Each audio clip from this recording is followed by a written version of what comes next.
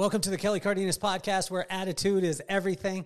This man in the studio right now didn't know that he was being recorded, didn't know that he was going to be on the podcast today, but I had to grab a hold of him, sit him down, put him in the chair, because this man is probably one of the wisest men. He's in my men's group, and I just got a chance to be able to speak life into him. What I was saying is not only his strength, his power in what he does, but also in his vulnerability in who he is, makes him the star that he is.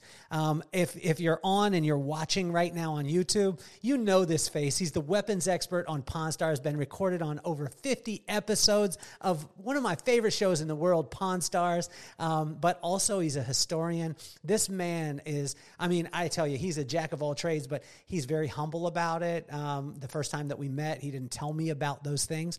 He was just asking me questions about who I was. That's why I wanted to have him on the show, and I just think he's doing some incredible things. So please welcome Mr. Craig Gottlieb to the show.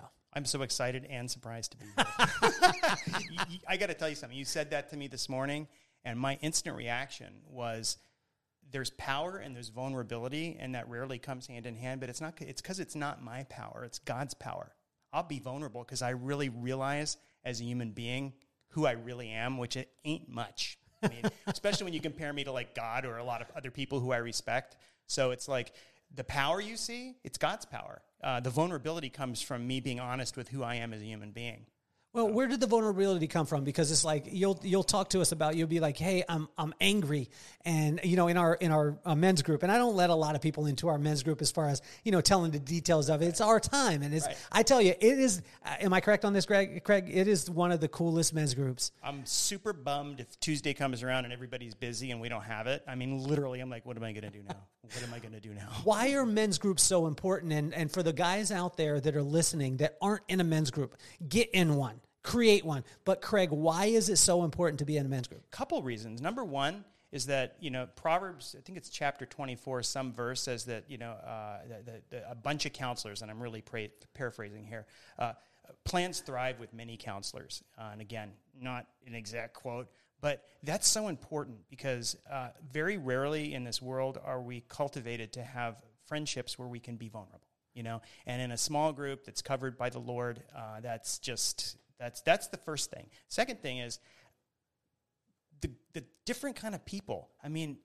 We've got like Chandler. He's 27 years old, and he's so wise, And you've got, there's just a different people with different life experiences, and it just so happens that what they've got to say on a weekly basis fits into exactly what I need and what the Lord wants me to hear. So it's just like a magic moment. And I'll tell you, when more than 2 or 3 people are gathered, there's a protection, okay?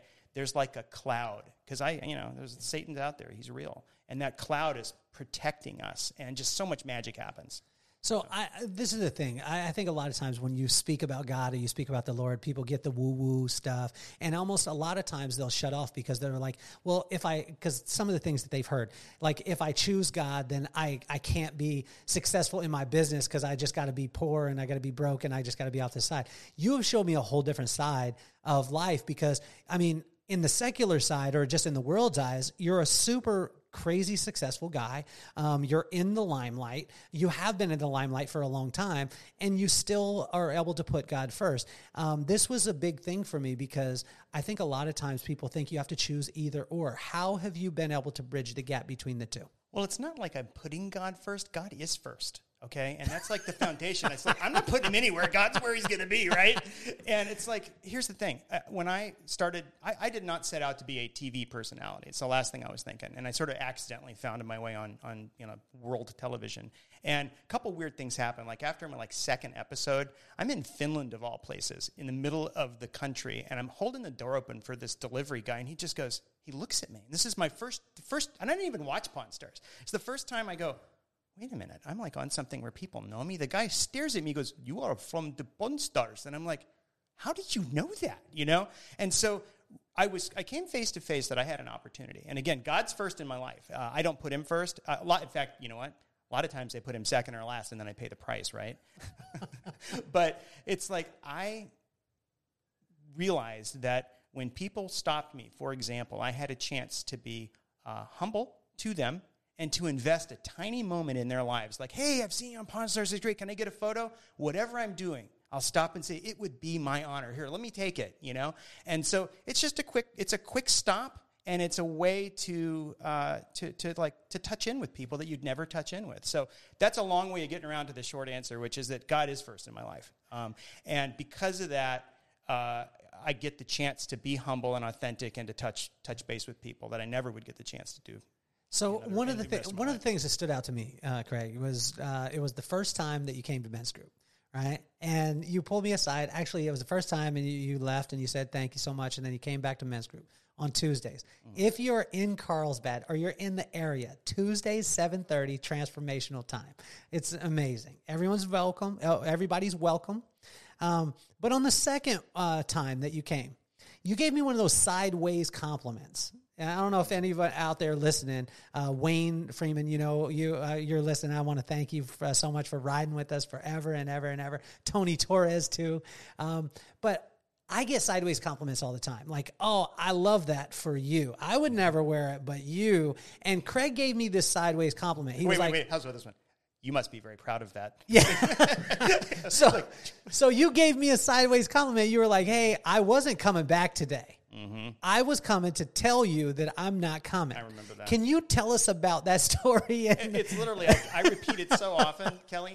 So I was in another small group, and I've been in one it's about the same one for 10 years. And it's on a Wednesday morning. And so our friend Adrian, fellow Marine, invited me to come to this small group. And he invited me to he invited me to go airsoft. No, he invited me to go paintballing with his son and my son. I show up and he goes, do you have room for the piñata? I'm like, what piñata? He goes, oh, this is a birthday party. There's 22 kids coming. I'm like, well, that's great. Thanks for telling me. Yes, it's the same thing. He invites me to this small group, and I'm like, okay, yeah, I can come to your small group for the day. Well, what he didn't tell me was this is basically like the first meeting of the small group, and it's a new one. And sort of like the idea was everybody who's there is going to stay there. And I'm like, oh, do I have Tuesday mornings? I don't think I do. And, I talked to my wife about it, and she's like, Craig, I'll support you in what you're going to do, but just keep in mind, now you're committing a Tuesday and a Wednesday morning. Make sure that that's what God wants you to do. And I'm like, okay. So I did a whole plan about how I was going to tell Kelly that thank you very much for the opportunity. I know I was here the first week, and now the second week has nothing to do with you or anybody else, okay? It's just it doesn't fit with my schedule. I'm really honored that you asked me here. I'm sure it's going to be a great small group. And so I had this whole plan, and I thought it out, and there's a whole past track of thoughts leading to what I was going to say. And then sitting halfway through it, I hear this thing. It's not actually a voice. Craig, you're staying. I'm like, okay, and in my mind, and there was no prior thought to it. It was just like, Craig, you're staying.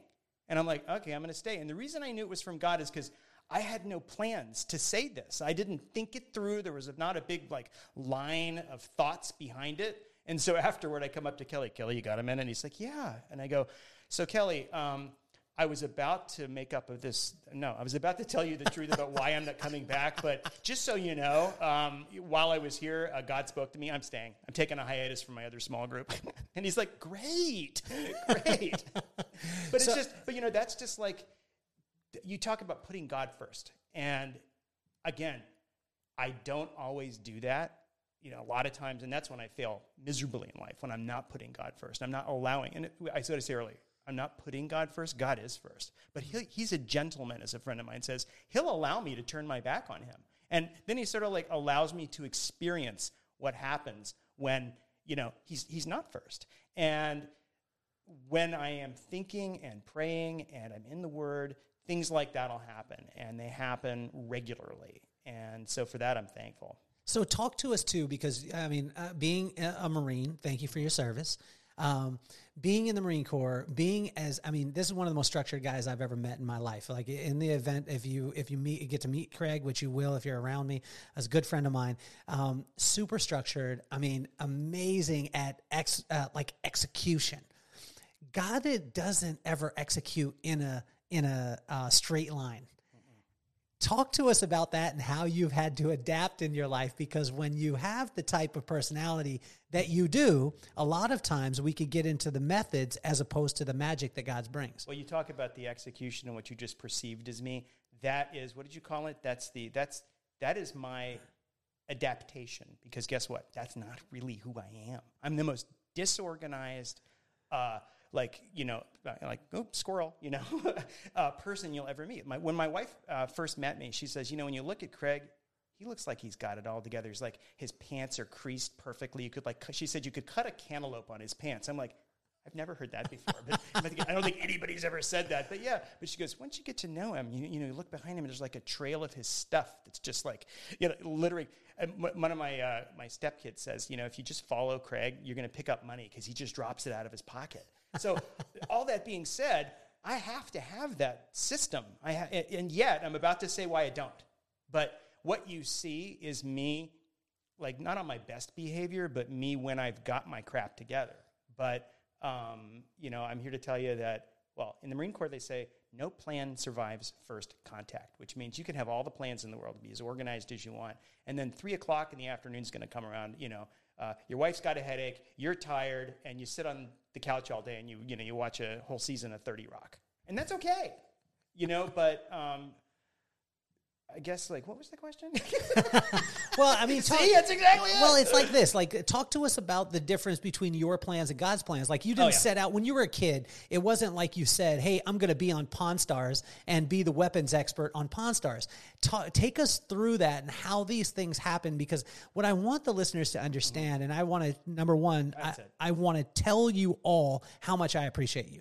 Helping us to get in the top 1% globally, guys, has been phenomenal. I mean, it has been, and it's been all because of you guys listening. The Tony Torreses, the Wayne Freemans of the world, every single person out there that's been riding with us from the beginning. But help us to understand, because there's always our plan, right? And Mike Tyson said it best. He said, everyone has a plan until they get punched in the mouth, and then who they are comes out. That's what I said. No plan survives first contact. Yes. And what that means is no plan survives first contact with the enemy. Okay, and the enemy can be many things in our lives. It can be overscheduling. It can be people who really don't like you. It can be a lot of things. I mean, fill in the blank. We've all got our enemies. And we wake up in the morning with the best of intentions. And by the end of the day, you're like, wait, what happened? This day is over, and this is not how I planned it to go. And you're right. We know God doesn't think, and I didn't even know what that means, linearly. But we live life linearly. And you said earlier that systems are important, but they're not the important thing, And I think realizing that you are not a big deal and that it's not all about you. I think that's it. It's not all about you. If you can think of everything in your life that way, it has an impact. I think one of the things that inspires me about you, well, there's so many different things, Craig, but one of the things is that you found something that you were really passionate about that, honestly, like me growing up, if you would have said, you could have a career as a weapons expert, It's like, I mean, I would have told you, what are you talking about? A weapons expert. It's like in college. You don't go to the college fair and they're like, weapons expert. Oh, I'll do that. No, they don't have that, Well, it's like, I'm going to quote Rush Limbaugh. Rush Limbaugh says, do what you like and success will follow. And success may not mean tons of money. Success might not mean tons of fame, okay? But success will follow. And that's a biblical principle. And I think that's the way I did that. It's like I was passionate about my contact with history and telling stories. One of my greatest passions is connecting people who don't normally think about history with history. Because history is super important for lots of reasons I can go into. And if I can do that, and I can do it with artifacts. And so when I connect someone with an artifact that attaches them and makes them experience a person, a place, a thing in history, that really lights me up. And so that's what I did. And that's what I did for a living after I got out of the Marine Corps. I bought and sold artifacts. And so that was my pursuit. Connecting people. Yeah, I needed to feed my family and make money, but there was lots of ways to do that. And believe me, it's not like a pathway to vast untold riches to do what I do. But tell us about the first one, because you said I started buying and selling artifacts. Well, I'm just thinking of you going to a garage sale and finding a shotgun and then selling it. Think of me as a 9-year-old. Okay. It's literally that early. My dad was a World War II veteran, and he gave me a bayonet, a rusty bayonet worth literally nothing that he brought back from World War II. And now, granted, this is the 70s, so this is an appropriate gift for a kid. Nowadays, maybe not so much, but you can't give it. Is that the number one gift? Yeah, is that the number one gift? Yeah, and I can tell you other stories that would be completely inappropriate today, but that lit me up because I actually got into history, and everybody around me growing up in Miami, Florida, which is where I grew up, was a World War II veteran. You'd throw a stone, you hit a World War II veteran. And so this stuff was readily available for next to nothing. And there was really no known value for this stuff. And but eventually there came out, and so I was collecting stuff from a 9-year-old, you know. I got like different things from different neighbors. One of my neighbors gave me his Purple Heart, for crying out loud. I mean, he gave you a Purple Heart? Gave me a Purple Heart. Okay, sidebar here. Give me the context. Is he like, are you guys playing football and he reaches in his pocket and is like, you caught the ball, let me hand you this Purple Heart? Well, how does he give you the Purple Heart? Being passionate about history is like a disease, and this guy was a World War II veteran. He was I think a tail gunner in a B-17 or in the Marine Corps. I'm not sure what air platform it was, but he was like my hero, and I would literally go over and sit in his den while he got drunk every afternoon, and I would just be with him because his den had so many cool things in it, and he had like some medals lined up. And a little correction, it wasn't his Purple Heart, although he had one. It was his dad's Purple Heart. What? And it had his dad's name on the back, okay? And he just gave it to you? Gave it to me. Bill, no, that's not Bill Lyons. It's Howard Jenks. I'll never forget him. Another thing, Bill Lyons, another one of my neighbors, had a German dagger, and he knew I had my dad's bayonet, and he never gave it to me. But I was allowed to like go over and play with it, which is cool, How old are you? Hold on. Yeah. Okay, so there's this drunk dude who gives you a Purple Heart and has you play with knives at the side. Please don't, if you're a parent out there, this is not the way you raise your children. Don't do this at home. So Craig has a book too that's how to parent your children. I'm just joking with you.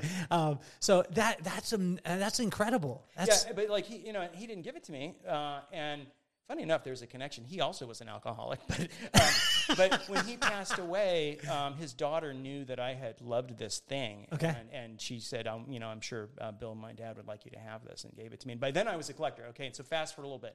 I'm buying and selling things that I have acquired just so that I can afford to buy other things that are for sale that I don't have money for. And so buying and selling was a thing I did ever since a kid. And, junior high, high school, college, even Marine Corps. And so fast forward, after I got off active duty, I said, well, I need an actual job, and I'm already making money doing this enough. I already have a reputation. I already have knowledge. So this is what I'm going to do. I mean, my degree was in philosophy. So there's no jobs for philosophers, which is part of the reason I joined the Marine Corps. And then, obviously, military antique dealer.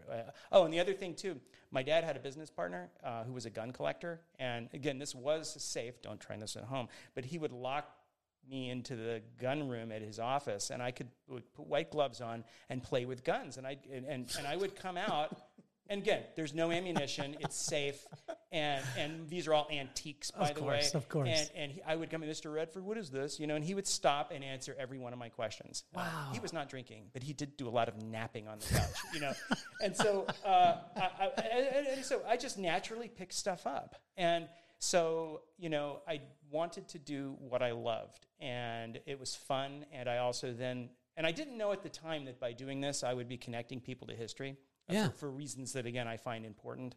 But it ended up being that thing which kept me going. Because, you can't get up in the morning and do something you hate and not pay a price. Wow. And had I picked something that I hated, I wouldn't be doing this still. I'd be doing something else. So, Craig, tell me, this is the controversial thing. And you actually, you had told me about this a while back. And you were like, I want you to ask me this question. So I'm going to ask you this question. Why am I so handsome? Yes, that was the first one. I said I'm a model. I'm a before model. Why are you so handsome, and why did you hang out with dudes who were drinking, who gave you knives and guns when you were a child? Yeah, right, exactly. Why did you have a guy lock you in a room with a bunch of guns? I'm just joking with you. Yeah. But on the website, like right when people get on the website, they're going to see certain things. And sometimes when a person sees a thing, don't judge a book by its cover, right? Yep. And a lot of times a person can see that and say, oh, wow, and then they have question or they have a preconceived notion on it. But knowing who you are, I want to bridge this. You know exactly what I'm talking about. Of course. So can you talk to us about this and make sure that you're as close to that mic as possible, because everyone like you have the stories that you have are so rich and amazing. But let's hit that one right on, and then we're going to go into a couple other things. It's the elephant in the room. And like, what I mean is, when you Google my name, Hitler comes up. I mean, who has that as like an aspiration in life, right? No one. And the reason is because, I told you I was connected with World War II veterans, and World War II veterans brought back a lot of Nazi stuff. And, what's cooler when you're a kid than like an old Nazi helmet, and you don't really get it as a kid that, well, a swastika is like, it's offensive, and if you've got a swastika at home, or you're selling things with swastikas on them, and I do a lot of that, you have to talk about it. You have to be prepared to give an answer when people ask you, why are you doing this? You're like profiting off of evil. But no, for me, the years like I'll call it World War I to World War II, in Germany in particular, you see the very best and the very worst of human nature. And as a Christian, how humans walk this world is of intense interest to me. And what I mean about the best and the worst, you see, well, you know what the worst is, but you see the best. You see heroism. You see, you guys know, I don't have to say it. And for me, connecting myself or others to this period exposes them to the same question that I often ask myself. And this comes back to the Nazis. How could, Germans, who were pretty civilized people, be made to do very bad things, some of the worst things in history that we have access to, before they were really individually very bad people? In other words, it was like a sliding slope. These butchers, bakers, and candlestick makers, these young people did not grow up to join the Nazi Party and work in a concentration camp and kill people, to shoot people, mothers and kids in a forest. It's just beyond my ability to comprehend. So that is of intense interest to me, and it's not because of it's not the dark part, but it is the dark part. It's like you look at that and you go, how can this happen? And it brings you face to face with humanity and its failures, and really what it means to be human, because that's just a very emotionally charged moment, those periods, and we need to look at them because people say human beings change and evolve, and I'm here to tell you they don't. We're the same people that we were in 1930. And there's a thing.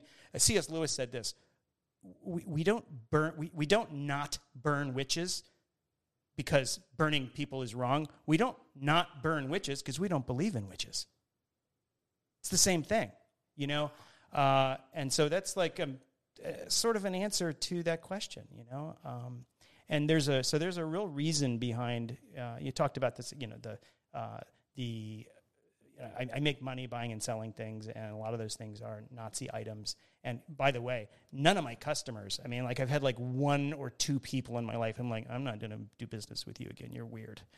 These are doctors, lawyers, salespeople, business executives, teachers, and they're interested for the same reason I'm interested. And so that's it. So, Craig, help me to understand. I've heard this saying over and over again, but it's become more powerful being around you, that if we don't understand history, then we're in jeopardy of repeating it. I'm paraphrasing. Yeah. Why is history so important, not only to the next generation, but why is this so important? Let's go in two parts. Number one, why is this so important to you? Number two, why is it so important that we understand our history and the things that have gone on? Because we're human beings, and it goes back to what I said. We're the same people we were in the 19th century, in the 18th century. Just technology has changed. Our issues have changed, but our hearts have not.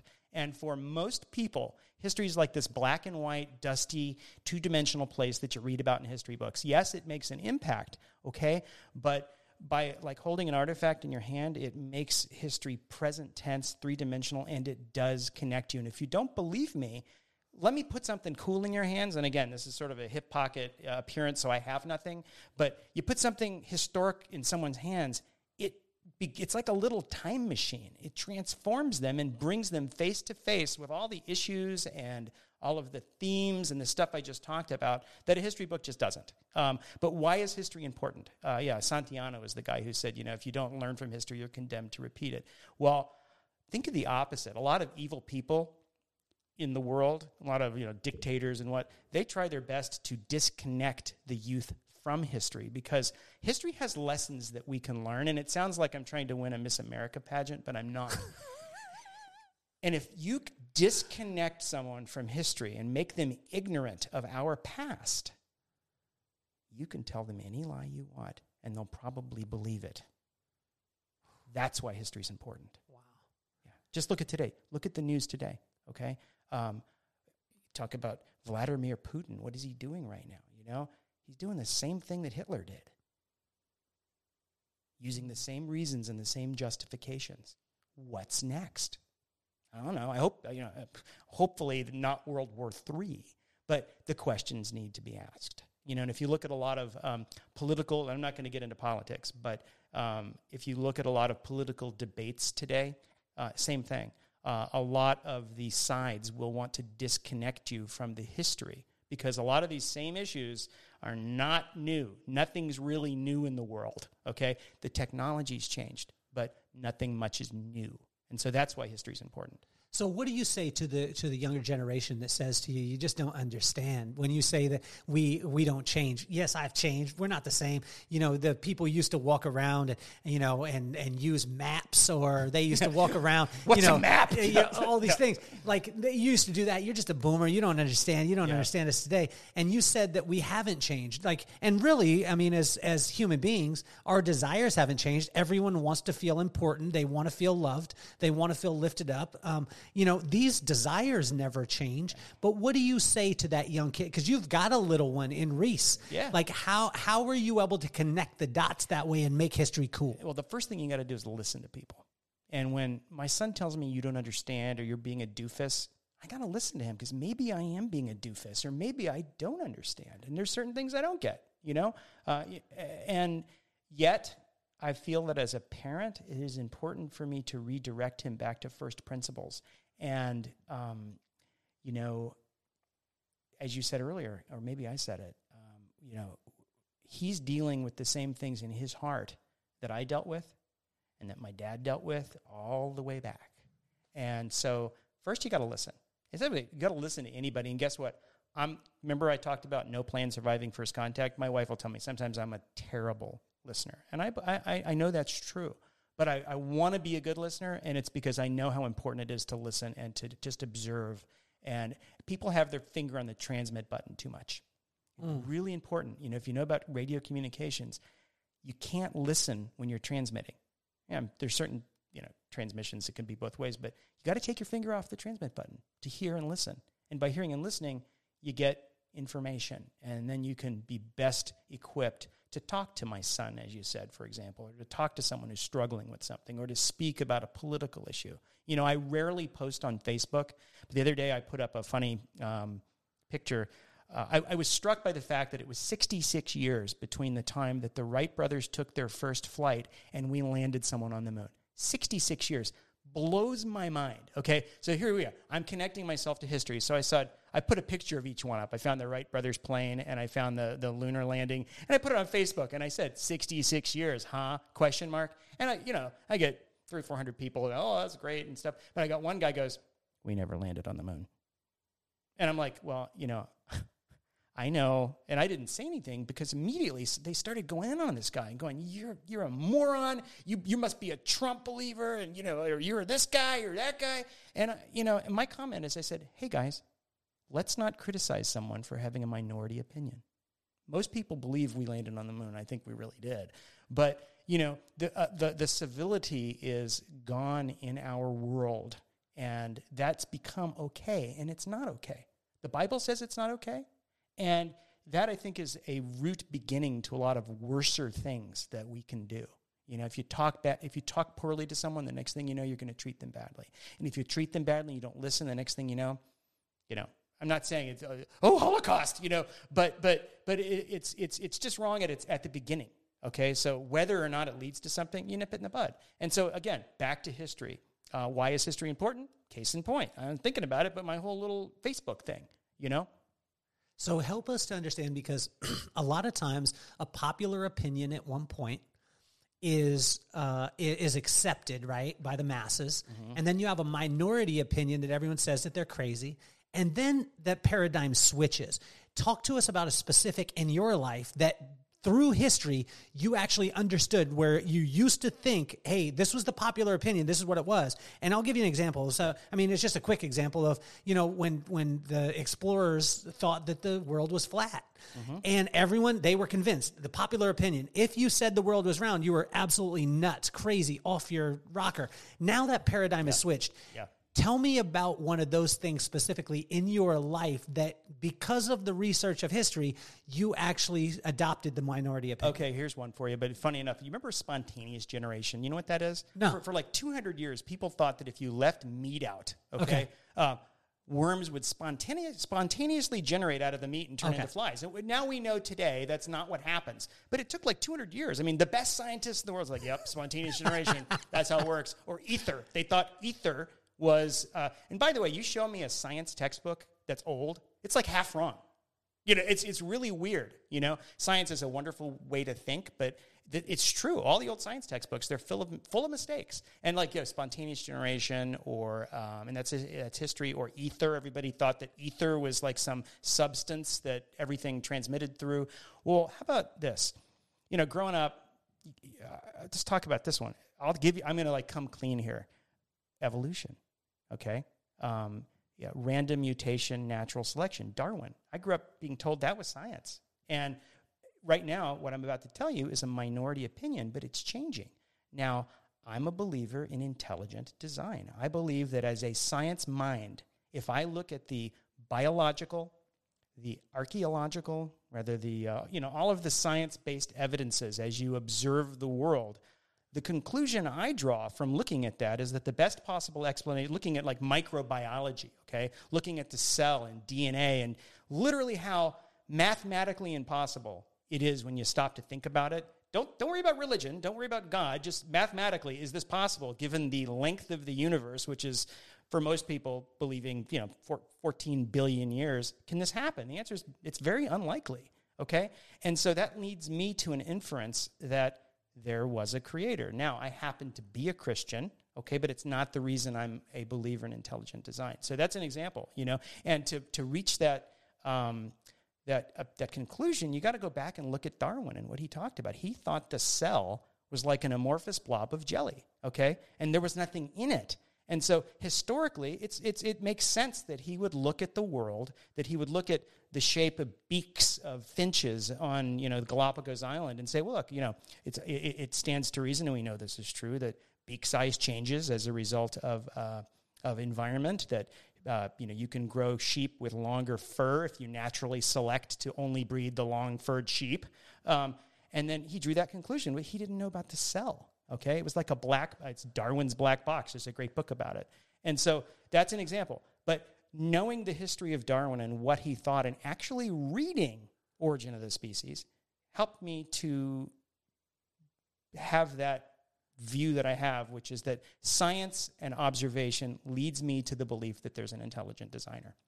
I'm not saying who he is. I mean, I know who I believe he is, but I'm not going to draw a conclusion of who he is. There's a lot of biologists who think it could be an alien, but there's an intelligent designer. And so that's my that's my example of history and leading me to have a minority opinion. And like spontaneous generation, more and more scientists who are authentic and honest with themselves are starting to reach that conclusion. It's the dirty little secret in the scientific community. Alba, I mean, your podcast will literally start lighting up with this freak who's sitting here denying evolution, which everybody knows is true, And then again, historically, you look at, and this is where history informs my belief about this. You look at propaganda, and that's propaganda. The Nazis didn't invent it, that actually the Catholics invented it. But the Nazis really perfected propaganda. And there's a lot of propaganda behind evolutionary theory, neo-Darwinism they call it. So anyway, enough of me being a denier or whatever you want to call it. But you asked a question, that's the answer. Absolutely. Well, and I love it because I love the fact of a lot of times, a popular opinion, 5 years from now is just like your fashion. You put something on and you think, I'm it. I have the greatest look of all time. You look back at pictures of you in high school and you're like, why was I wearing that tuxedo with tails? Mullet, you know really? What I'm saying? Yeah. Does the mullet really look good on you? a bell bottom? Are you kidding me? How about a members only jacket? Yes. Actually, my daughter wants to wear them now, which is crazy. I just bought a members only jacket. So good. Denise made fun of me, but it's in my closet. I love haven't worn it yet. I love it. You love it. So, Craig, when we're talking about history, let's talk about the history of Craig. Okay. So, you growing up, we already understood that you were raised by knife wielding, gun locking in the drunk closet. Neighbors. Yeah. But talk to us too about. Let's go to the history of Pawn Stars, right? Because I think a lot of times people think, oh, Craig came out the womb and he was destined for Pawn Stars.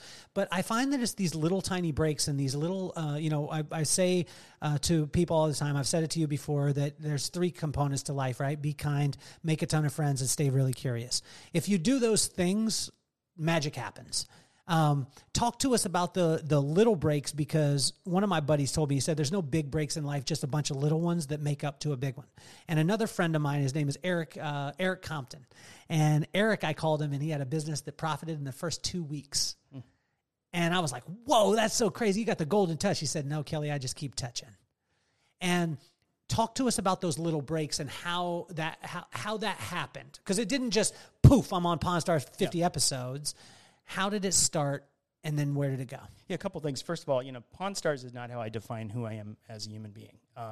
It's the most popular of the things I've done. So I just wanted to get that out there. Absolutely. I've done other TV shows that have 1/50th of the audience that I actually am more proud of.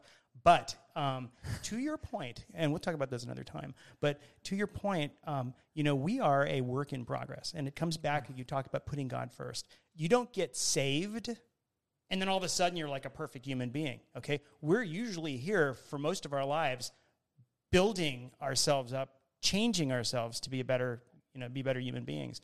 And so that reality applies to pretty much anything. So if you're in a project and you're doing business, it's occasional that someone wins the lottery, and that is a life-changing momentary. Oh my gosh, now what am I going to do? I can do everything I want to do. But that doesn't happen for most people, and it is baby steps.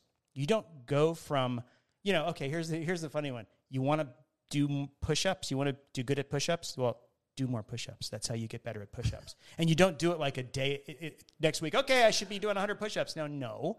You got to be consistent.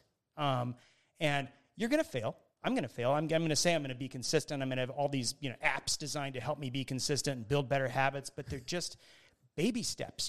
It's like, I want to be a kinder person. Well, that's easy to say, but, really only God can make me a kinder person with a kinder heart, but I can be kind. And if you get up in the morning and go, this is just a small thing, but today I'm going to be kind to everybody I meet. I'm going to literally be intentional about, and I might screw everything else up, but, how about this one? I said this the other day. I'm going to be upbuilding. I'm going to build everybody up just for today. So I made sure that everybody I met, I said something not only just nice to them, but praised them. Even somebody who's being mean to me, there's something good about everybody. And you want to point that out. Oh, encourage. That was my word. Word of the day, I'm going to encourage. And that's it. And today I'm probably not being very encouraging, but these are baby steps. And so, in my life, back to my career to talk about it, sort of cheapens the moment a little bit, but I wasn't looking to be on TV. Now, it would be every business person's dream to get what is effectively over $1 million a year, or sometimes a month. I mean, how much would it cost for you to buy a 30-second commercial on the History Channel? Why would we get 10, 15 minutes a week? So with reruns, 30. I mean, so everybody, I didn't even know what Pawn Stars was. I knew what it was, but there was, in its heyday when I was on all the time, I couldn't walk through the airport without getting stopped 5 times. And again, there's that opportunity to be humble and to invest in someone's lives. But, oh gosh, I lost my train of thought.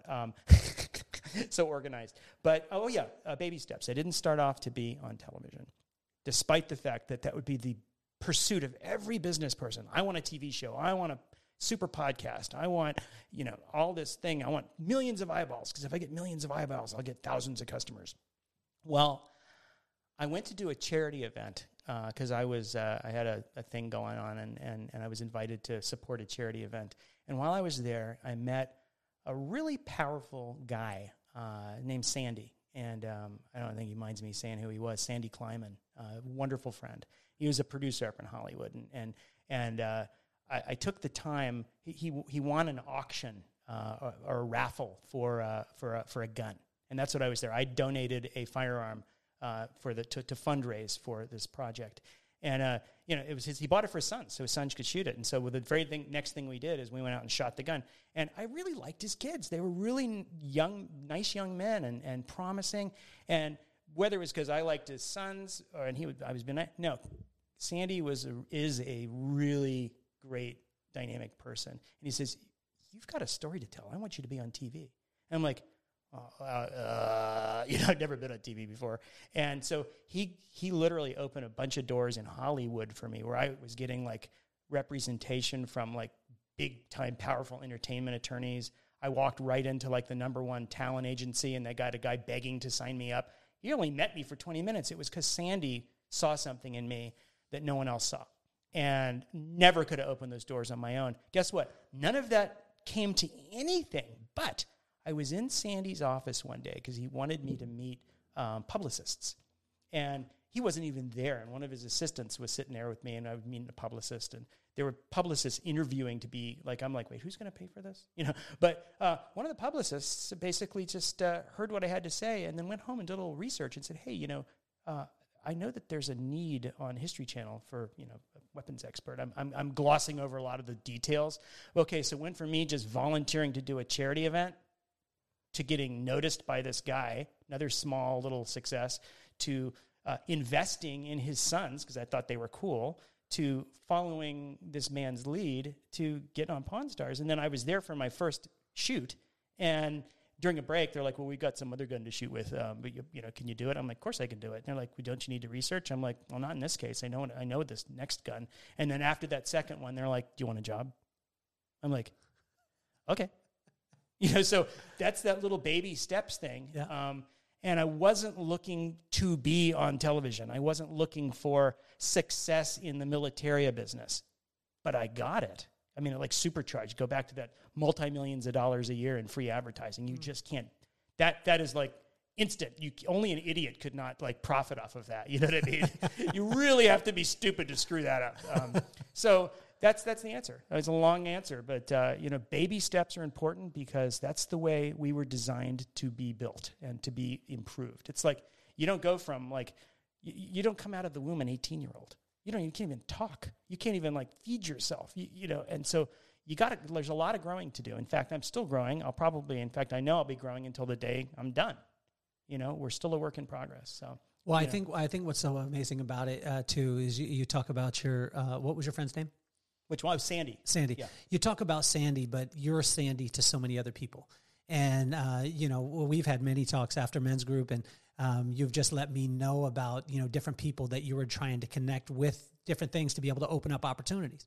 Overarching thing that I've heard from you and that I see in your life is that if you seek joy, then then the profit comes. But if you seek the profit, then it'll never add up to the joy. Right? Absolutely. And I see this in you. We've talked about it over and over again, and you've been a great example and you've given me a huge amount of wisdom in it. Talk to these two words, oil and water. Oh, yeah. You talk about oil and water all the time. I've got a gift for you that I'm not going to tell you about now, but it's like a physical reminder of that. You say, and this is Kelly, you try to mix oil and water, it's impossible. You can shake it up for 20 minutes, and you can get it all like, what is it, salad dressing. It's going to separate. You can't mix it. And I want you to tell me what oil and water means because you're going to do a better job at it than me, but then I'm going to comment. So welcome to my podcast, Kelly. Tell me about oil and water. Well, my dad would always tell me this. For those of you listening, you know who Pops was and, who Pops is. And what he would say is that you can't mix God and the world. And if you try and do this, you like Craig was saying, you can shake it up, you can make it look pretty, but at some point it's going to separate. And God won't have anything to do with the world, and the world can't have anything to do with God. And you got to choose. And this was a tough one for me, and that's why I lean on Craig a lot. And you've given me a lot of wisdom in it, and you've encouraged me, given me a lot of encouraging words. And that's where and helping me to realize that if you focus, like you were talking about earlier, if you focus on the right things for the right reasons, then the right things turn out. But if you focus on the wrong thing, even if it's for the right reason, the right thing won't turn out, right? And so help me with this. And there's the follow on that is you say, you focus on the right things are going to turn out, but not necessarily by your definition. Super important. It's like, okay, I'm just going to focus on the right things now so that I can be worth $10 million. And no, stop. Just forget about it. Or everybody think in your mind right now of like your number one business goal or your personal goal. Okay. And then go, okay, well, I'm just going to focus on the right things. I'm going to get all, Kelly Zen here and think about the right things and blah, blah, blah. So I can have $10 million. No, you do that. It's exactly the opposite. You really do have to separate yourself from the target, from the end goal. And so all of them have to be in line, right? Because what you're saying is if you focus on the right things, right? Yes. But you do them for the wrong reason, you can get into a challenge. And what I love what you're saying too, Craig, is that not always the right thing, the thing that's right for you is not always the thing that you want. Absolutely. Right? And you've helped me with this wisdom, and you've encouraged so much where it's like, you've almost let me know, and I don't know if you realize this, but you'll tell me a lot of times, like, just back off, relax into it, and let God have it. Can you explain to the audience? Because I understand when you tell me that, I'm like, okay, cool, I got you, Craig. But a lot of people out there are like, but Craig, I got a mortgage. But Craig, I got, I got to take care of my kids. You're just telling me to relax and to trust God and let him do this stuff. I mean, come on, don't he need a lot of help? He's kind of busy. If you think I'm going to unpack that and tell you exactly how that works, I'm going to disappoint you. I cannot. I really can't. But it's, because it's God, okay? And it's like, there's one of my favorite YouTube videos is, how financial responsibility, and it's like, save money. Don't spend more than you have. It's a comedy. And you sent it to me. It's a Saturday Night Live. Oh my gosh! Live Google it. It's hysterical. And it's like Steve Martin. He said, "But where do you get this saved money?" And he goes, "It's in my book. It's only one page long." and it's like these are baby steps. Baby steps. There are big. You try to fill a jar with. You got a bunch of rocks, and you got to fill a jar. You can either start with the small things, and then the small pebbles. And then you're going to run out of space. You can't fill the big pebbles in. So it sounds like I'm going to say the exact opposite, but I'm not. If you got a jar and you need to fill it with all these rocks, you do need to focus on the big rocks first, because the small rocks will fill themselves in the space that's left. Yeah. But as there's a mystery here, because again, I can't explain this, just focus on the step in front of you. You got to think about the goal, but that's not your target. That's why it's like so counterintuitive. It's very difficult. I can't unpack it, but I know it works, and it's not my idea. It's God. He says, "Seek ye first the kingdom, and I'll give everything else to you." Yes. And it's like, okay, so God, that means I'm going to win the lottery. That means I'm going to have a Testarossa or whatever. Testarossa. He just went old school on it. Yeah. You just went Miami Vice on us. Members only jacket. Yes. You just went to history right there. Yeah. So there you go. But it's like, if you do focus on the day-to-day, the little things that are important, the big things have a tendency to work out. So talk to us too, because we have a little thing that we based our whole men's group on. Well, there was two things, but I mean, one of the foundational things was probably, it wasn't the thing that I focused on, and it wasn't the thing that I thought that I was going to bring to the table. I was like, I remember I got donuts. No one ate them the first time. I was like, man, we got coffee. We got all this stuff. No one cared about any of that. There was one little thing that I didn't even think about that really has shifted, and we've started to talk about it, and it's something that as we move forward, I think that it's gonna evolve marriages, it's gonna change business, and it's honestly, guys, when you hear this is so simple, but Craig, help me with it. Oh yeah, first of all, the reason nobody ate the donuts is because most of us, ourselves excluded, in our small group, they're like Olympic athletes. Their arms are bigger than my waist. Like Dan? Oh my gosh. I don't think Dan has ever had a donut. If you're listening, Dan, you need to have a donut, brother. No. I think they have had donuts, but somehow, these guys, and that's just protein donuts. They're eating protein. Well, it's just fast backwards there. It's, they're fit because they practice fitness in their life. It's not like they join a gym and I'm going to be fit for a month. No, these guys live a lifestyle. Yeah, that's true. And it's not you do too, man. I got good genes. There we go. So Kelly, you got us started on this thing called love letters. You go, I'm going to challenge you to daily write a letter to your wife. And build her up, be positive. Tell me Praise the her. first, like when I first said this, like Craig is military. Craig is like, and so tell me the response, right? The knee-jerk response. My knee-jerk response was, first of all, I can't write it because nobody can read my writing. I'll never do it. My wife will never read it. So I got to use my iPad. And second of all, so I sit down right after the small group. I'm going to write my first love letter. I'm going to do it. I'm going to tell my wife how important she is, how much I love her. And then literally I'm like, there needs to be an app for this. and so I'm like, let's find an app. There's got to be an app. And I can't find one. And I download all these apps while I'm sitting in Kelly's, in his salon. And there's not an app. And I'm like, Kelly, we need to build an app. So that was what I thought. So tell us the concept of the love letters and why it's been so profound. Well, and tell us about some of the effects that it's had on you and your marriage. Well, there does not go a day go by. Let's try that again. There's not a day that goes by that I can't find somebody to criticize my wife about, or you or anybody else, okay? I can be a very negative person. Anybody can. I mean, you can find fault with anybody at any time because nothing's perfect, right? Well, I chose and I choose every time I write a love letter not to focus on that, but to focus on ways to build my relationship, okay? Complaining doesn't build my relationship. You think it's going to, this person's going to go, thank you very much for opening my eyes to your wisdom. No, they're going to, you complain about something, they're just going to shut down, okay? So when I write a love letter to my wife, and it's not a I love you, it's a loving attitude toward her expressed in words, and it takes different forms. And I'll tell you, Kelly called me on this. I start programmatically going, I've got to say this, and this in every love letter. And he's like, no, maybe one day just tell her how attractive you think she is. Oh, that's cool. Or, tell her about a challenge that she helped you overcome, And so it takes a different flavor because every day is different, right? Well, the love letter helps me focus on the positive in her, okay? God is responsible for changing her and sanctifying her and making her into a better human being. That's not my job. I can't do it. I shouldn't do it.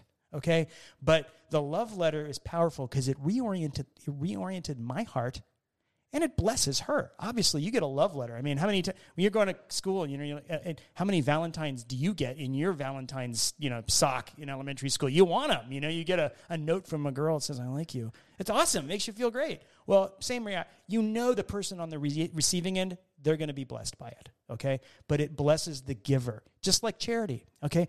God doesn't need our money. God doesn't need our talents. He wants us to use them, okay? So that's what this is. That's what this is all about. He doesn't need me to make my wife a better person, but he wants me to be charitable, and that's with my money, it's with my time, and in this case, it's with my words. So it's really transformed. And again, I thought I'm going to write one every day. Well, then what do? Maybe I'm good if I write 2 a week, So it's a challenge to get a habit formed. But it's funny enough, some of my love letters, been days I was not a happy camper. In other words, I was like, here's my list of everything you've done wrong in the past 2 days. And I'm like, wait a minute, shut up, Craig. Stop thinking about. Okay, there's a verse. Take captive all of your thoughts to God. Okay.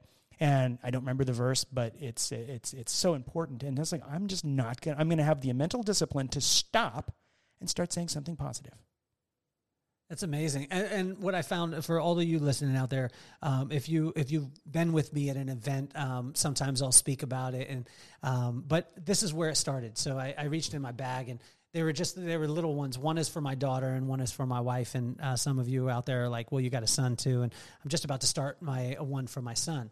And it started with my daughter because I wanted her, she was going through times as far as being in 6th grade, and she went through the pandemic and, all those things. And I wanted her to know that how much value she had from me as far as her dad. And so I started to write these letters, and what I would do is I'd write, a letter every day. And then at the end of the week on Friday, I'd give her the notebook. She would read it, or sometimes she wouldn't. And then she'd give it back to me, and I'd write 7 more. And what I find in this, and what Craig was saying is, and what we want you to get from this is it's not so much about the person who you deliver the note to. It's about you. And it's amazing because your heart starts to change. Am I correct, Craig? Absolutely. Like you start to now, and this was the thing with my daughter. I said to her one day on the way home, I said, "I'm proud of you, baby." And she turned to me and she said, "Why?" And I was stumped. And I was stumped. And she's like, you say that every day, Dad. Are you just saying it because you want to say it? Or do you really mean it? And I'm like, you should listen to your dad and not talk back to me. That's what you should do. You're obviously, you haven't read the verse, don't spare the rod and spoil the child, because I'm about to break out the rod on you. But what happened was I had to get specific. And this is how we, for those of you who knew our business early on, or, in years past, we built our business on being specific, giving specific compliments, because generalized compliments don't mean anything to your wife, don't mean anything to your kids, and don't mean anything to the people around you. But once you start getting specific, then you have to look for those great things, because I know in the morning I have to write this letter, and it has to be specific, because if not, my wife's gangster. She's gonna call me on it. She's gonna see right through. She's gonna be like, "What?" So let's so make sure when you are writing, make sure it's who you are, right, in your language. And Craig and I talked about this, and that it's very, very, very specific. And it could be 2 lines. Hey, thank you for drying the dishes yesterday when I washed them. I could tell you this will transform your marriage. I promise you. Craig, let's move right into this, because we were talking about specificity. I don't know. Specificity? I don't know. Specification? Maybe we can look that up Specificity. later. Let's say specificity. We're going to talk about specificity. Yep. We're talking about being specific. Because I remember this. Remember when we started in our group and we started getting specific on prayer. How has that affected you in your life? Well, back to the specific again, I want to say something. It's like you've got to be authentic and say real things, like you said, because it's like, it's not. Tell them about the system. Tell them about the system, I will, but too. it's just not charitable to call a fat person thin. It's dishonest. It's not. But like I remember, I have a relative who began to lose a lot of weight through a lot of hard work and determination, and she's a young girl, and everyone was saying, "Oh, you look so good. Oh, you look so great." And I wrote on Facebook, I said, "I'm proud of you for doing something that most people can't do. Good for you. I don't care how you look." And she she said, "That was the best thing anybody's ever said to me." And why? It was honest. It's what I thought. So anyway, back to your question. Yeah. Specifics. You want to talk about love letters? I mean, talk about specifics, talk about those kind of things. And like I said, I want you to know we're working, Craig and I are working on the app right now. So it's called Love Letters. And this thing is going to transfer into not only your wife, but your kids. And then guess what's going to happen? Imagine all you bosses out there who could write a love letter, not a, hey, goo goo gaga, but a love letter to your team. And that they knew how much you appreciate them. That's coming. And it's not like a doorway to a 100,000 page blog. It's not designed for that. It's designed for small relationships. And it's like bosses, forget that. Employees. Boss, I'm going to start writing you a love letter. Here's how I want you to start reading it. How awesome are you, or what you did. Or this is the organization. Build the organization up. And you know what? If they subscribe or they agree to read it, well, you can say what you want, because they said they were going to look. It's their choice. Wow. I mean, it's transformative. Yeah. But I will also want to encourage you, like with this right here, you guys can see it there in the light there. We had the journals, and these are honestly, and I'll show you my handwriting because it's really, really bad. This not as bad here, as mine. let's see if I can get it in the light. I don't even know if it's not as bad as my handwriting. You can see the chicken scratch, kind of. Wait, show it to me. Yeah, that's chicken scratch. That's but chicken it's so scratch. much. You should be a doctor. So, like you guys can see it as I fold it. Let's see. There it is. There we go. So you can see it, and make sure that it's signature to who you are, and they can be, little notebooks. But I tell you, this little notebook transformed my relationship with my daughter, transformed my relationship with my wife. It could transform so many things. So let's get into the specific side, not only in the love letters, but let's talk about prayer specifically, and and how that started to transform. Because you remember when we first started our group and we were talking about praying specific, it was hard at first. And then we were like, no, we want, like, what do you want? Like, what do you want? Pray for that thing specifically. Talk to us about that. Normal when you say, give me a prayer, pray for my family. I'm like, what? My neighbor's friend is like, wait, what? Or how about this? Make me a more kind person. It's like, yes, God can do all of those things, and God can see everything at once all the time. But I think and he doesn't need us to ask in order to answer. I mean, God does stuff we never even ask for. Someone said to me the other day, you don't know how many times God has saved your life. I'm like, yeah, that's really profound. If you're going to get to heaven, he's going to let you see that, and you're going to go, you were like there every second. doing stuff that I didn't even know about. And I hope I get that perspective. I don't, but, being specific, like there was, remember, I was talking, I want my son to hit a baseball. He's first season in baseball. And this is a great example because it didn't come true. Whole season went by. He's a great runner. And he knows how to judge a ball versus a good shot. And I'm not a sports person, so I got a seat on the 50-yard line for the baseball. I'm good. But literally, my prayer to these guys is, and I would do it every game. I'd send out a message. He's up to bat. Pray that he hits. I just want him to hit and feel what that's like. And guess what? It never happened. I'm still blessed. But I was specific.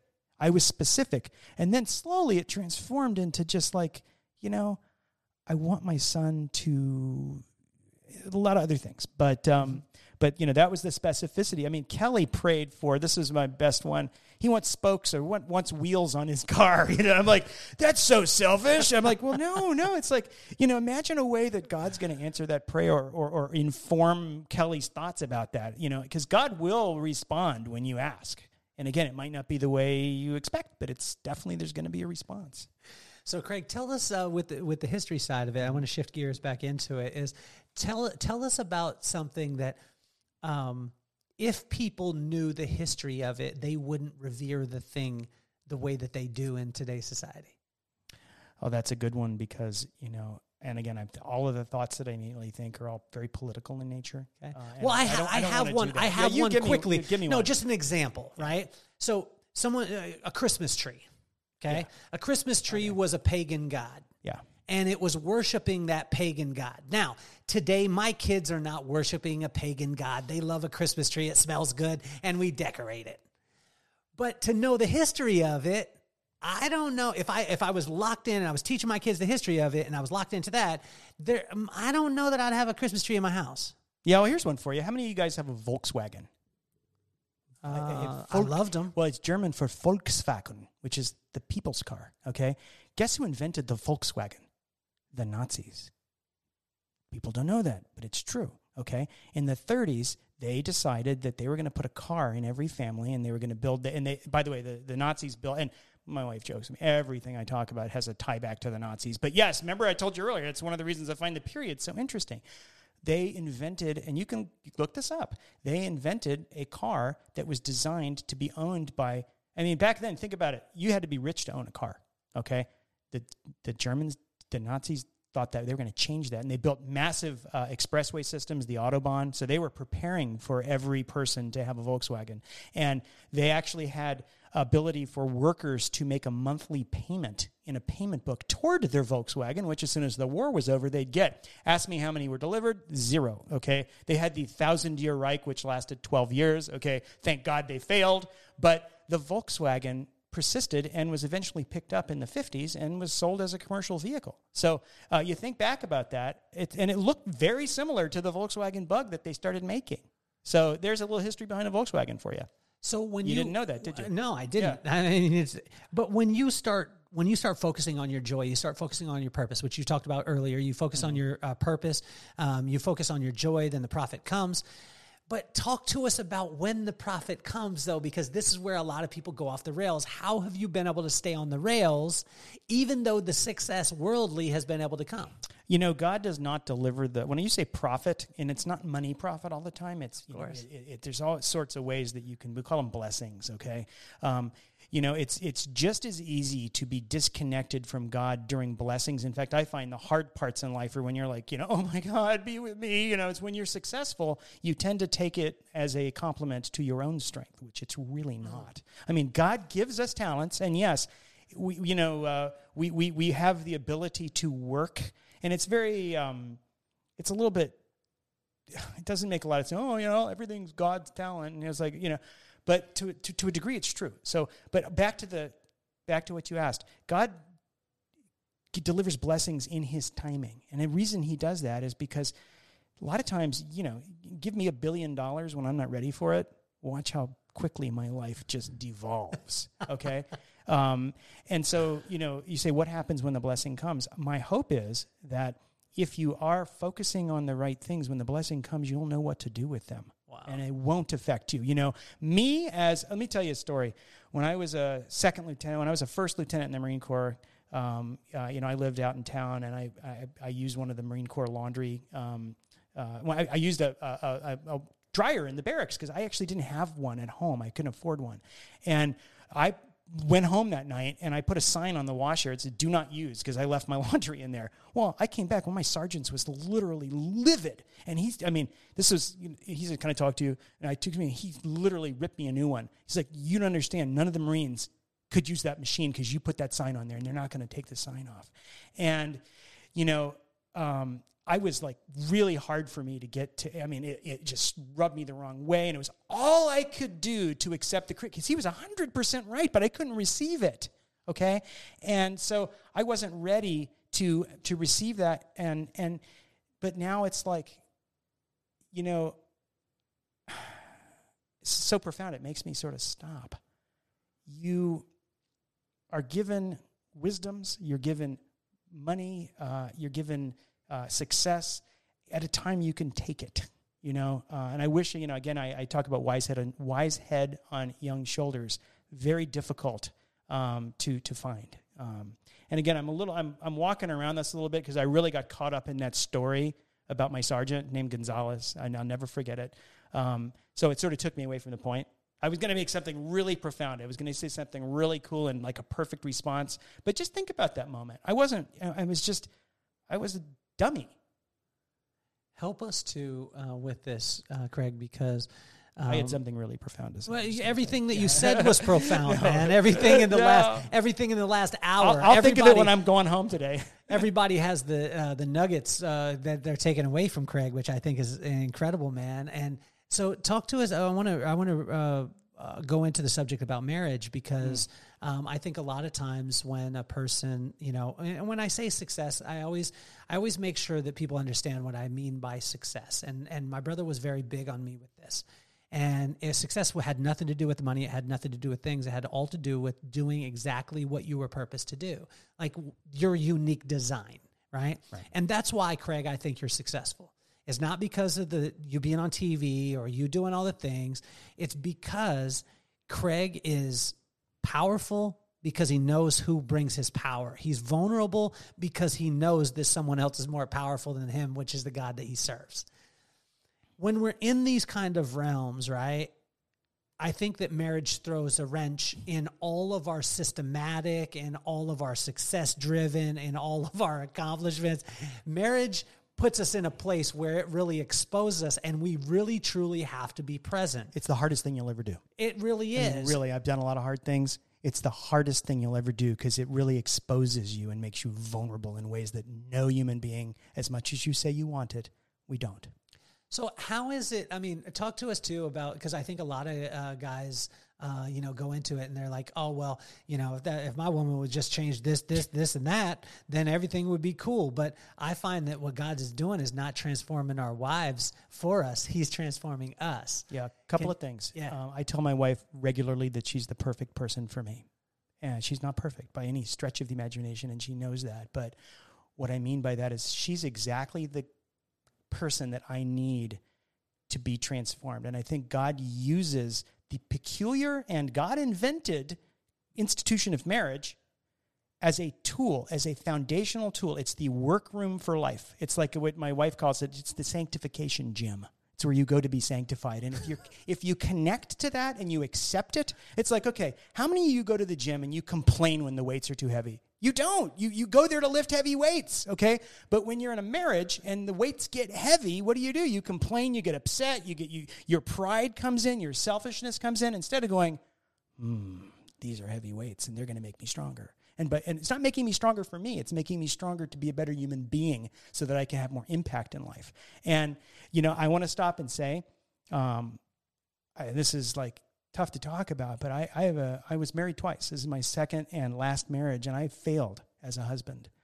It's the single biggest mistake I ever made in my life. And now I'm not saying it because I'm not happy, but I was divorced after almost 20 years, and I was because I gave up, because I didn't lean in to the difficulty and the hardness And I'm not saying hardness is like, oh, it's just off. There's joy to be found in marriage beyond measure and comprehension. Don't get me wrong, okay? But it's on the other side. It's not on the other side. It's daily. You find daily joy. So I'm correcting myself a little bit.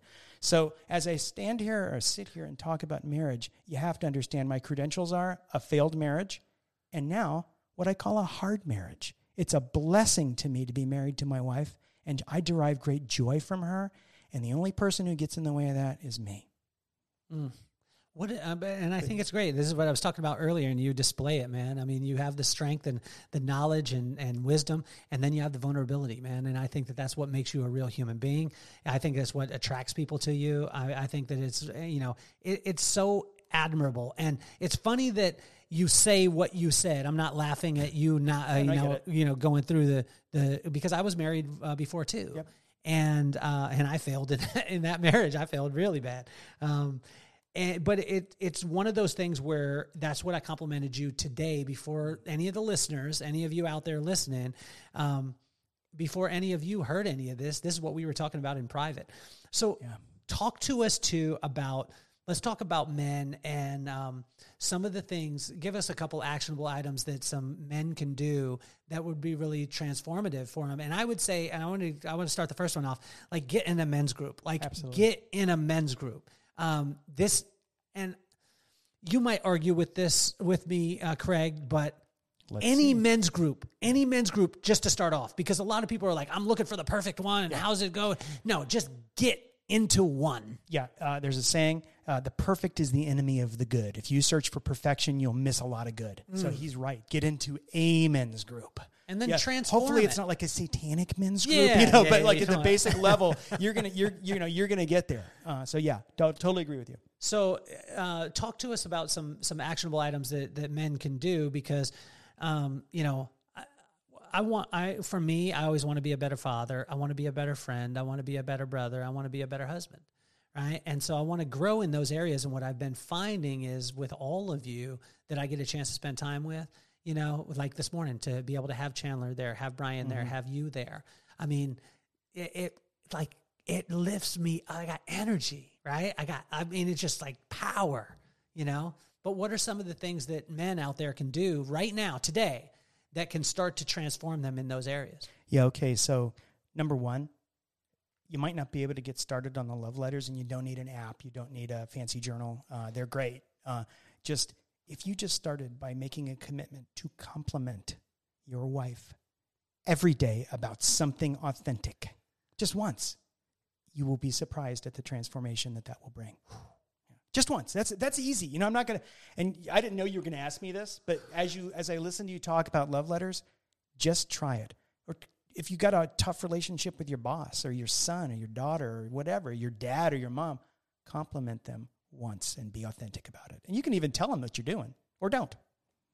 So that's the first thing. If I can think of like one other thing, be accountable for your actions. And that's like the first one was do it. It's really easy. Did I do this today? Did I not do this? Yeah, there you go. That's God calling me that I should. I know. I even have it on Do Not Disturb. Well, you owe me a case of beer. Yeah, exactly. That's what happens. Exactly. I'm going to do it on sleep too, and Do Not Disturb. Yeah, I like and turn driving. Off. I think that's a specific one, and I'd love to give you another specific one. But right now, something I'm struggling with, and that I can tell you is so important. Take accountability for your actions. When you're wrong, don't make excuses, and tell the person I was wrong. Don't say, well, okay, there's a big difference, by the way, between an explanation and an excuse. Okay? I believe that explanations are important and useful because they help you figure out what went wrong and how to do things right again. But the time to give an explanation is not when you are not giving an excuse, okay? You don't replace one with the other because guess what? They sound exactly the same. Exactly the same. Exactly the same. And timing on that, Craig, is massive. Absolutely, timing. It's like, why did you close the, I don't know, why did you take the trash out? I don't know, because I was tired. Well, that might be a good explanation, Sounds like an excuse. Sounds like an excuse, yeah. And there's lots of mitigating circumstances in life. It's like, why weren't you on your game today? Well, I didn't go to sleep until 2 a.m. I just lost my job. Their explanation, just don't give them. Take accountability, or when you're rude to someone. I was rude to you.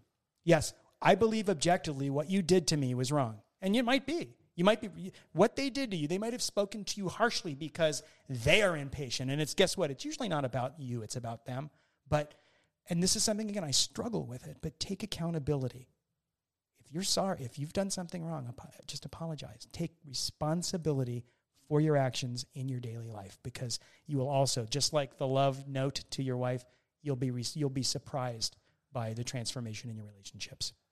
Well, I always give my pops wisdom, and my pops was. I wish I knew him. Yeah, he was amazing. Well, he still is, but he would say, "Boy, I don't need any of your excuses." And he said, every time that you say, like you say something and then you say, "But," I want you to imagine a big booty right in your face. Yeah, okay. And I was like, "Dad, that is so grave. Like, why are you trying to tell me that a booty's in my face?" He said, every time you say "but," son, it's the exact, like when someone's saying, "Why'd you do this?" "Well, I did this, but," and he's like, booty in the face. So now I have this visual from thanks Pops, that every time that I add a "but" to it, then there's booty. You know what I'm saying? And, I like that. And it stopped things, because I find that it really takes the validation away from the apology. Like if you apologize and then you say "but," and then you tell them what they did wrong,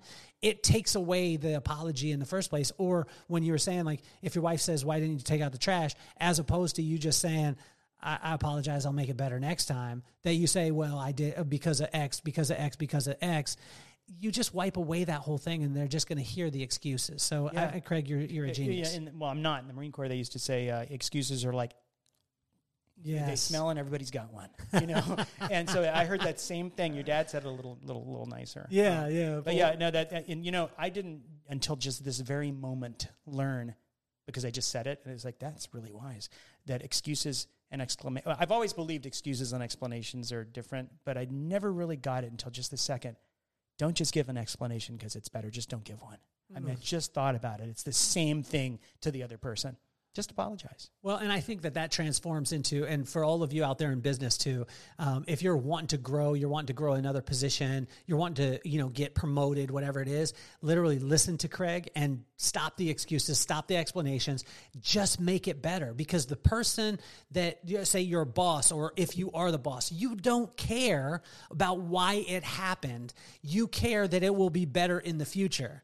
And that, I tell you, will help you in leaps and bounds. And I dealt with so many young kids, and they would sit and want to tell me for 20, 30 minutes why they did what they did. Not to say that I don't care who they are, what's going through their life.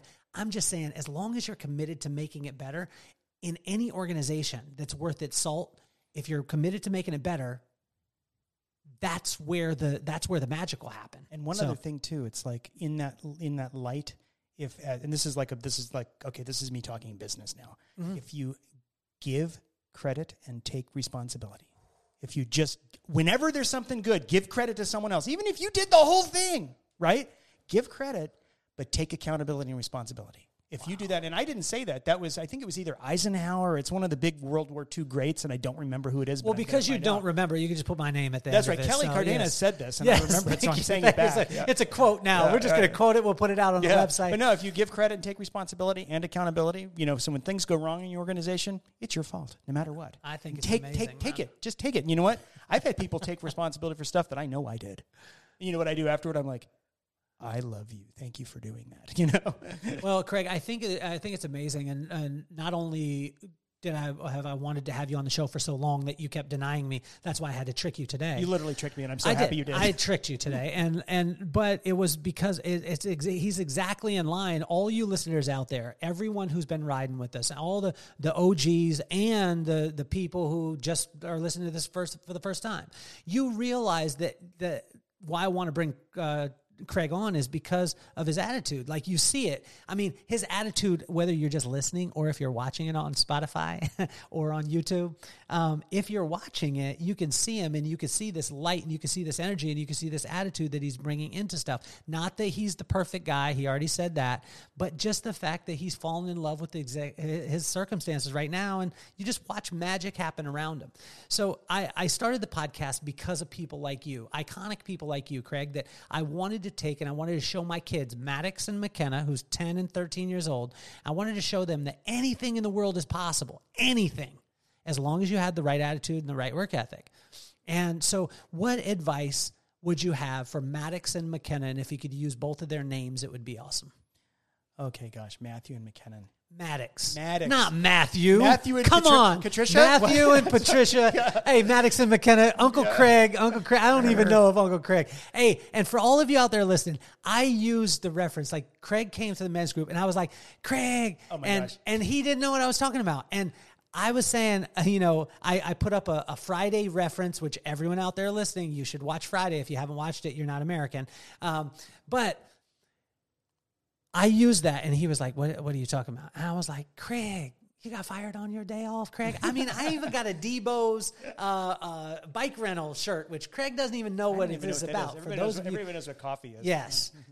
Okay, Craig. Okay. Craig. Okay. Maddox, not Matthew and Patricia. Maddox with a D. Maddox and McKenna. Maddox and McKenna. Let's try it a couple times. Maddox. McKenna. Maddox and McKenna. Okay. That's English for Maddox and McKenna. So, okay, this is on a personal level. Hang out with your dad as much as you can. I mean, I know, really hang out with your dad as much as you can. And that's something I say about myself, too. I mean, you know what? That's just turned into something I'm going to say to every kid out there. Hang out with your dad and your mom. But there's something special about dads. It's not just because I'm a dad. But I know if I was Maddox and McKenna, I would want to hang out with Kelly. I tell Kelly that all the time. I want to hang out with you more. And it comes back to the other thing. Baby steps in life. Take responsibility and accountability for your actions. Those are my... just as much as they would apply to a CEO, they apply to Maddox and McKenna and Reese, my son. Yes. So, Craig, as we finish up today, why is it so important that you keep pouring out blessings onto people? Well, it's part of God's plan. I mean, God tells us to do that, and it's not because he needs us. It's because he wants us to be part of doing that.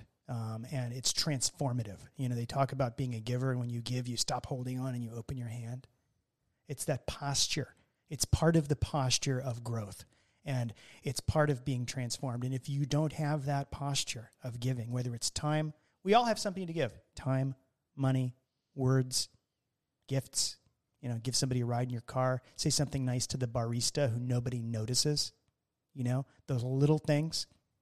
It begins to posture your heart to do what? To love God first so you can love others best. And I did not make that up. I didn't make it up. Pastor Jason said that, and he says it all the time at our church. And I've heard it before. You learn to love God and fall in love with God first, you will love others best. And that charity, that opening, that giving, it's part of that. It's part of the equation. Craig, you're incredible, man. I mean, it's been beyond my expectation today. Fun. And I love it, the fact that I surprised you, because for those of you out there watching, and he had no idea. I said, sit down in the chair. We popped on, and he was telling me right before, he's like, I would love to be on your podcast whenever. And he said that to me, but we never got a chance. I was like, I'm forcing you today. Can I give you a 5, or is that appropriate, or is that not? What if I did that? Is that like breaking the third wall, or am I like in another state? I don't know. What happened if I just did it? Like that's reach over, like, Look at this. This is camera tricks. That's camera tricks right there. I love it. I absolutely love it. So for those of you out there listening, I want to thank you again. Everyone out there listening, everyone out there watching, you guys have put us in the top 1% globally, and that's because of you. It's not because of me. It's not because of my cool guests. It's because of you, every single one of you out there, and every listen that you have, every download. And what I'm going to ask you to do is I'm going to ask you to share this with any man, any father, any wife, any kid that would get some value from Mr. Craig. And he acts like, he's just Craig, but I mean, he's a celebrity all over the world, but I love it because he's a person. And it doesn't matter about what he does. It matters about who he is. So now's the time. You need to check out the sponsors, click the links, do all the things that you know that you need to do. Craig, I want to thank you again, my man, for being on the show. We're going to have you more and more. The next time, we're going to have some real artifacts in here. We'll have some real guns. We're going to show that. And I just want to thank you again, man. You're officially off the hot seat.